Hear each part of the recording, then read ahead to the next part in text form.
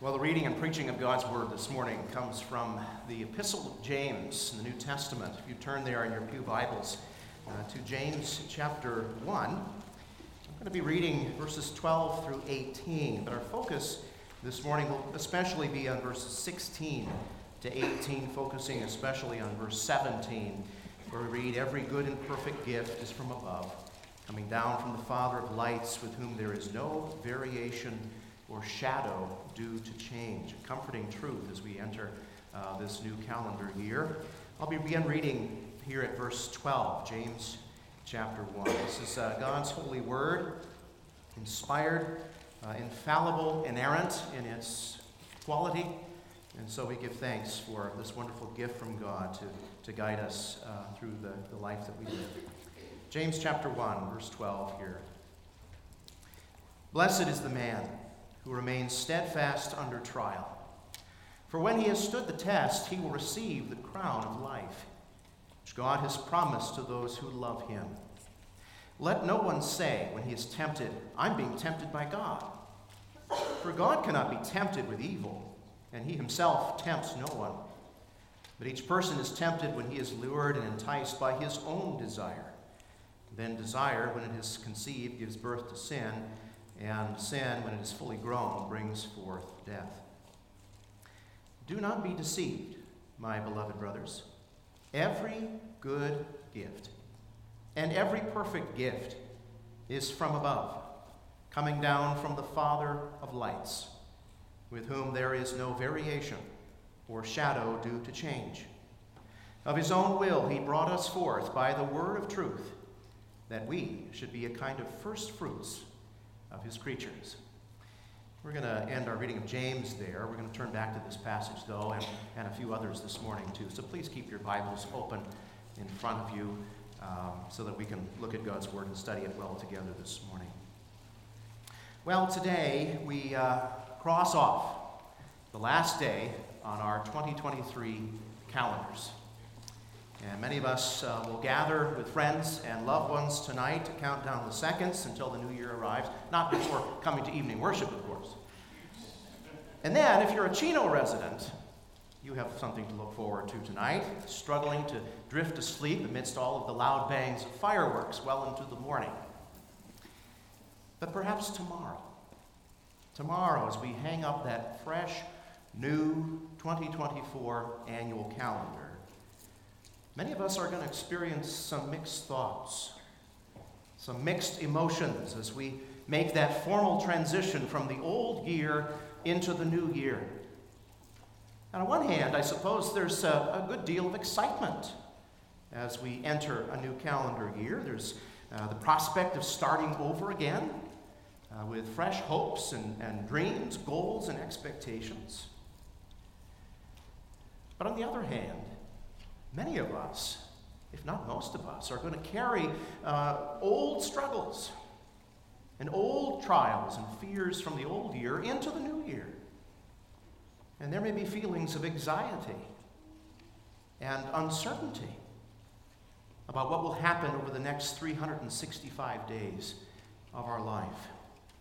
So there's sort of a question that lingers as we stand on the cusp of a new year. And the question is, what is the source of our perspective as we go forward? What's our source of perspective? Our minds can so easily be clouded by our struggle to understand what is happening in our lives, to understand why God would bring such circumstances to us. Sometimes we even go so far as to find fault with God.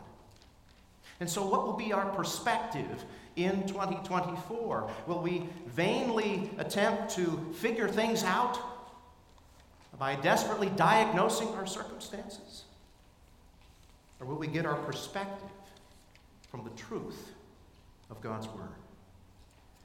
Well, James, the brother of our Lord Jesus Christ, he wrote this inspired letter to suffering and scattered Christians. And many of these Christians were poor, they were oppressed. Some of them lacked the wisdom to trust God amidst the trials of their life without wavering.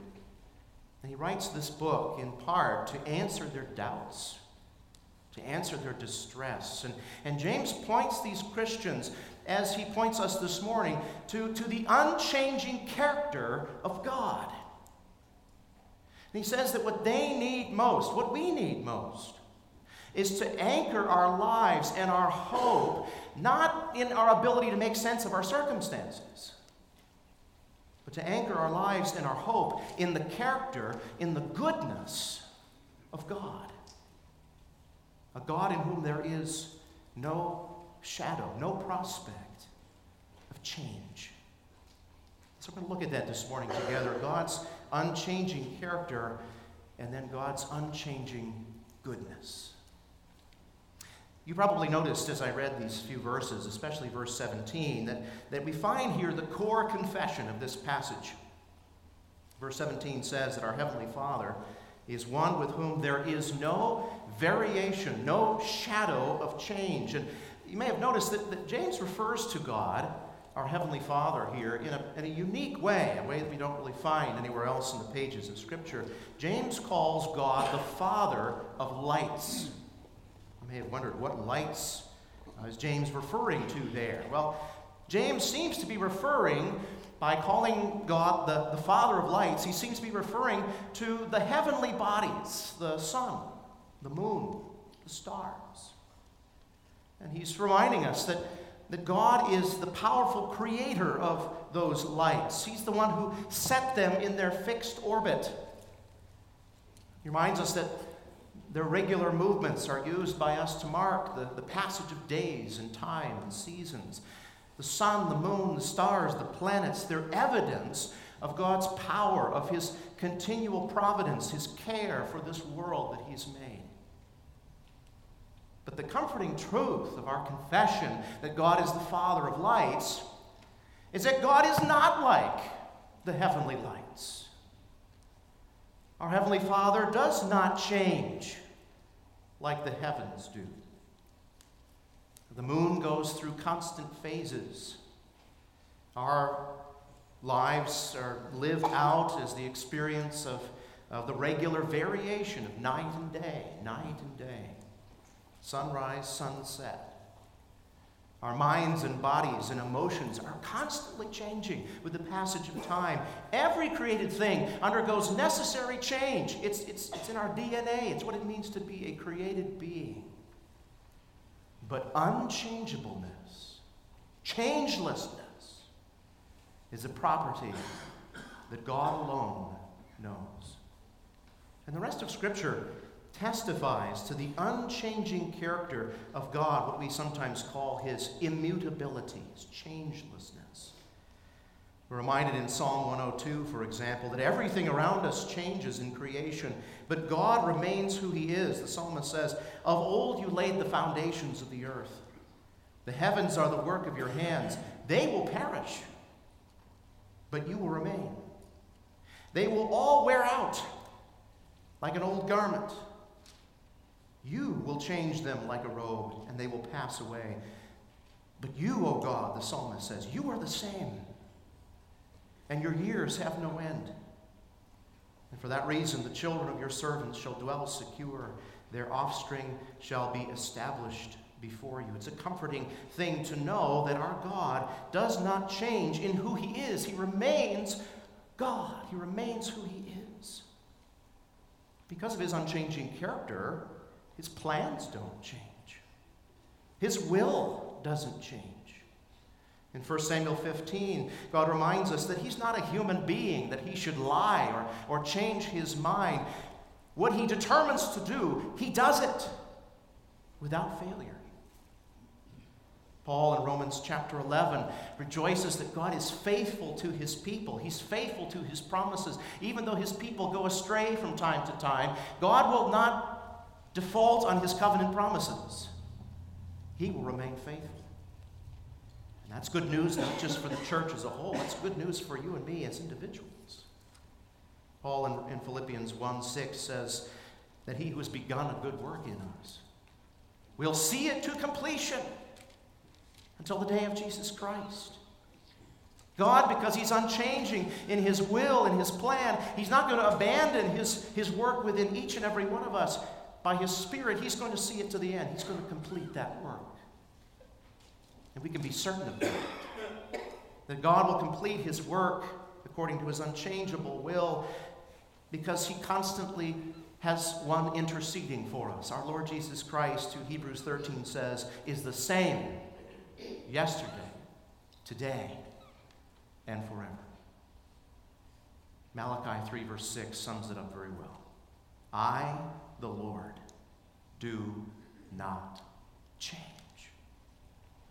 God is unchanging in his being, in his knowing, in his willing, in his loving.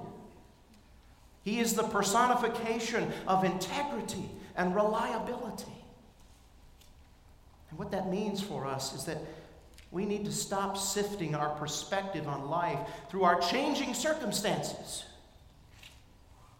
We need to seek our answers instead from our sovereign, unchanging, and dependable God and his unchanging word. When we do that, when we look to God, when we look to his word in faith, God does several things. First, he corrects our wrong views of him and of our circumstances. And then he reveals his unchanging goodness. His unchanging goodness. You may notice that the section that I just read, these few verses from James, begins, maybe surprisingly, with a warning. Look at me at verse 16. James begins and he says this, "Don't be deceived, my beloved brothers."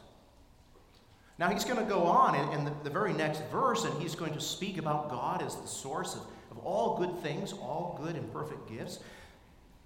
But first, James needs to correct his readers and our wrong views about who God is, our deceptive thoughts about who God is.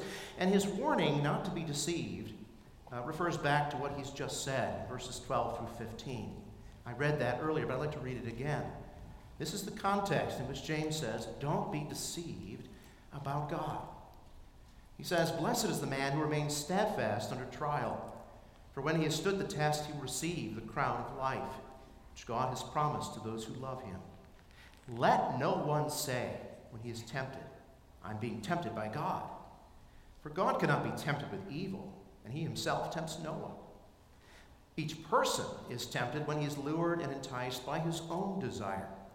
Then desire, when it is conceived, gives birth to sin, and sin, when it is fully grown, brings forth death." And that's when James says, do not be deceived. What is James' point here? James wants us to understand that the spiritual trials that God sometimes sends into our lives are intended to produce steadfastness.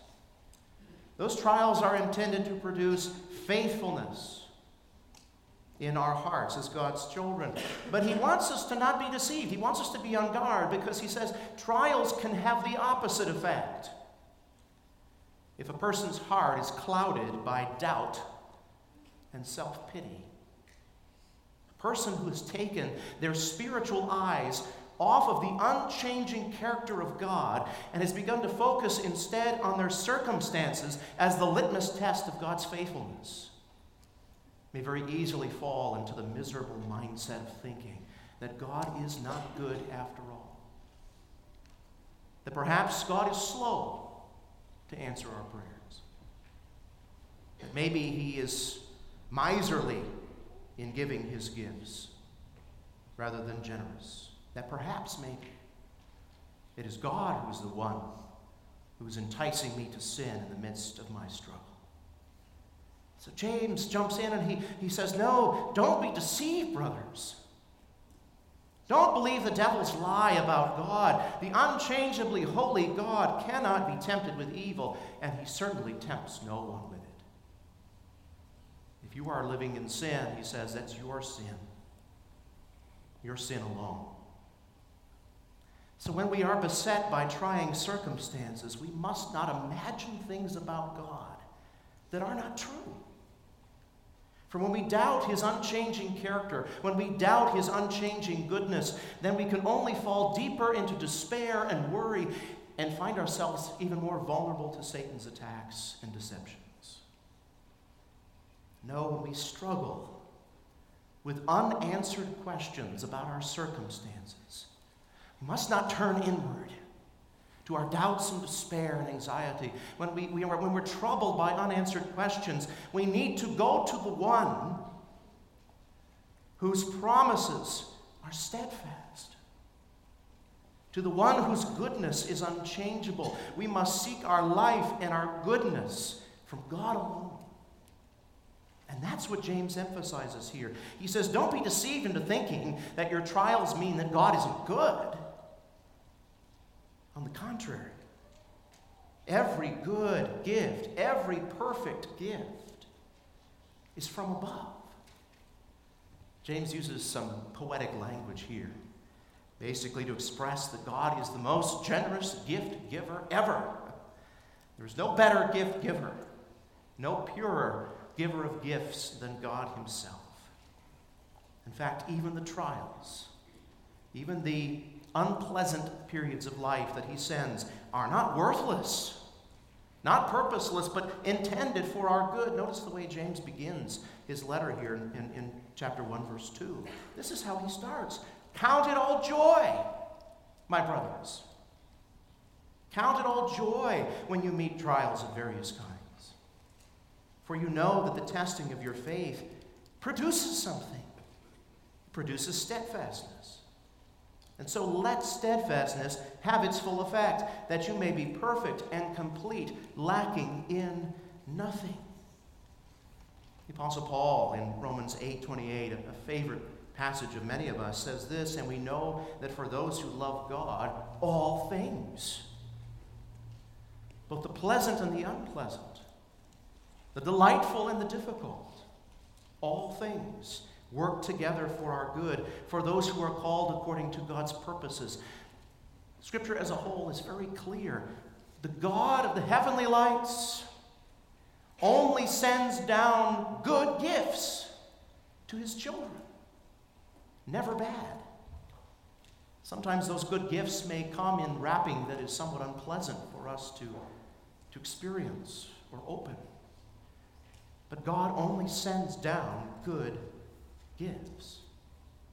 It may be hard, if not impossible, right now to see how things like besetting illness, or anxiety, or financial distress, or a rebellious child, or the death of a loved one, how those things could be for our ultimate good.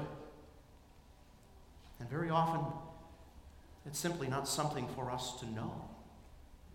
But what we do know, what is the anchor for our souls, is that every one of God's gifts, everything that his sovereign hand dispenses into our lives, is in fact good, because they are the gifts of a God who is unchangeably good and can only do what is good. God's purposes in your life, whether in dispensing victory or dispensing pain, those purposes are unchangeably good. And as if we really needed an example of God's unchanging goodness, James gives us one here in verse 18. After saying that God is the giver of every good gift and every perfect good gift, the God in whom there is no chance, no whisper of change, we read this in verse 18. Of his own will, he brought us forth by the word of truth, that we should be a kind of first fruits of his creatures. James says, one of the best examples of God's good gifts to us is the fact that God has brought each and every one of us forth. He has given us new spiritual life. He's given us rebirth by the word that was preached to us. What more do we need? What more do we need as we enter this new year? Our health may be taken from us. Our financial security may begin to wobble. Our family may go through some significant trials. God may answer some of our prayers with a no instead of a yes. But what more do we need? If all else fails, we have this: that God's grace has been delivered to each and every one of us through the gospel of his Son, Jesus Christ. A gospel that's proclaimed from this pulpit twice a Sunday. A word that the Spirit uses to give us new and everlasting spiritual life with God. What more do we need? And in fact, James goes on and says that as those who are redeemed, purified by Christ, we live as a foretaste, as a down payment of God's redemptive purposes that one day will encompass the entire earth.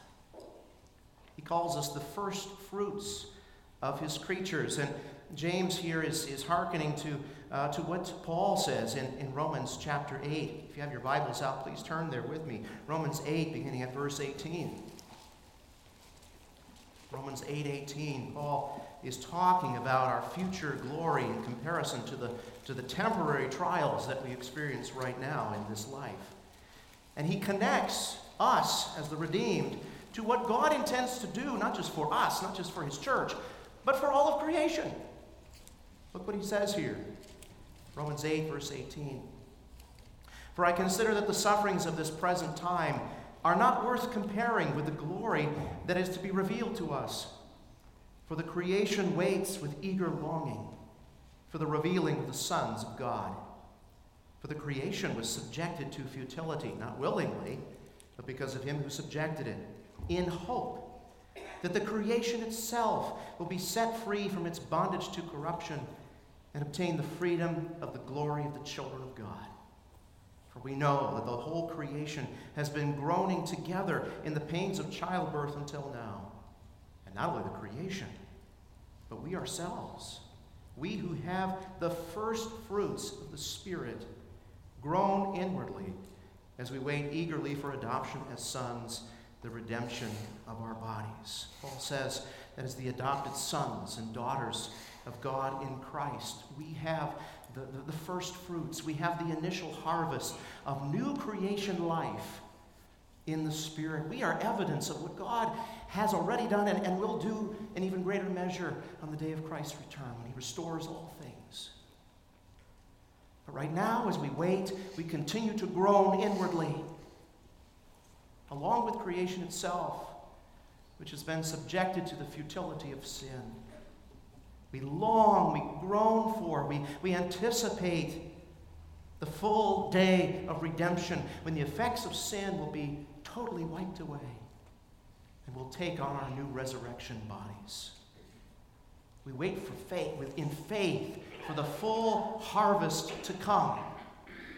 And Paul says in 2 Thessalonians 2, we must stand firm upon our belief in this marvelous truth, the truth that every good and perfect gift, including the marvelous gift of new life in Jesus, those gifts come from above, from our unchanging God and his unchanging goodness.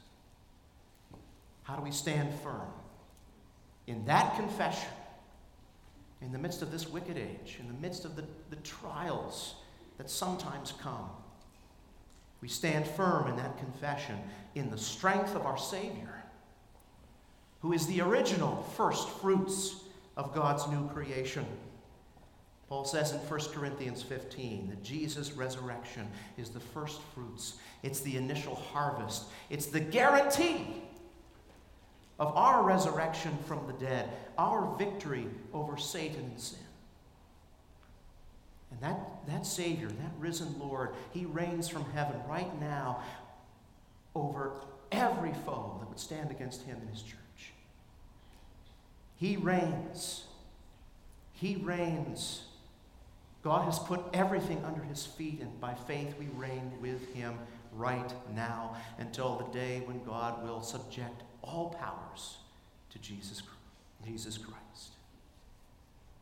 And we are called right now to live our lives in the confidence of that faith, that profession, knowing that through our risen Savior, Jesus Christ, every promise of God's unchangeable goodness will be fulfilled in us through Jesus. Friends, This is the glorious truth that you can carry through into the new year. No matter what circumstances you might have to endure, no matter what trial the Lord might bring into your life, this is the glorious truth that you carry into 2024. The truth that God is unwaveringly faithful. He's unwaveringly good, unwaveringly generous and strong. That He's a God who delights to use trials to refine and strengthen our faith so that we would stand steadfast in this wicked age. A God who uses these trials to increase our knowledge of who He truly is. To know that God's good gifts, even when they come packaged in sorrow, always make us focus on God's unchangeable character and focus on His promise to save us to the uttermost. And so may God grant you all that knowledge, that confidence, that trust in the new year that is coming. Amen. Let's pray together.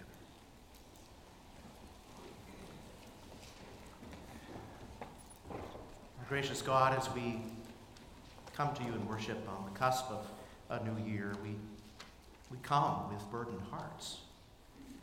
Hearts that seek answers about the trials and circumstances that we have endured in this year that is passing, as we enter a new year with questions about the future.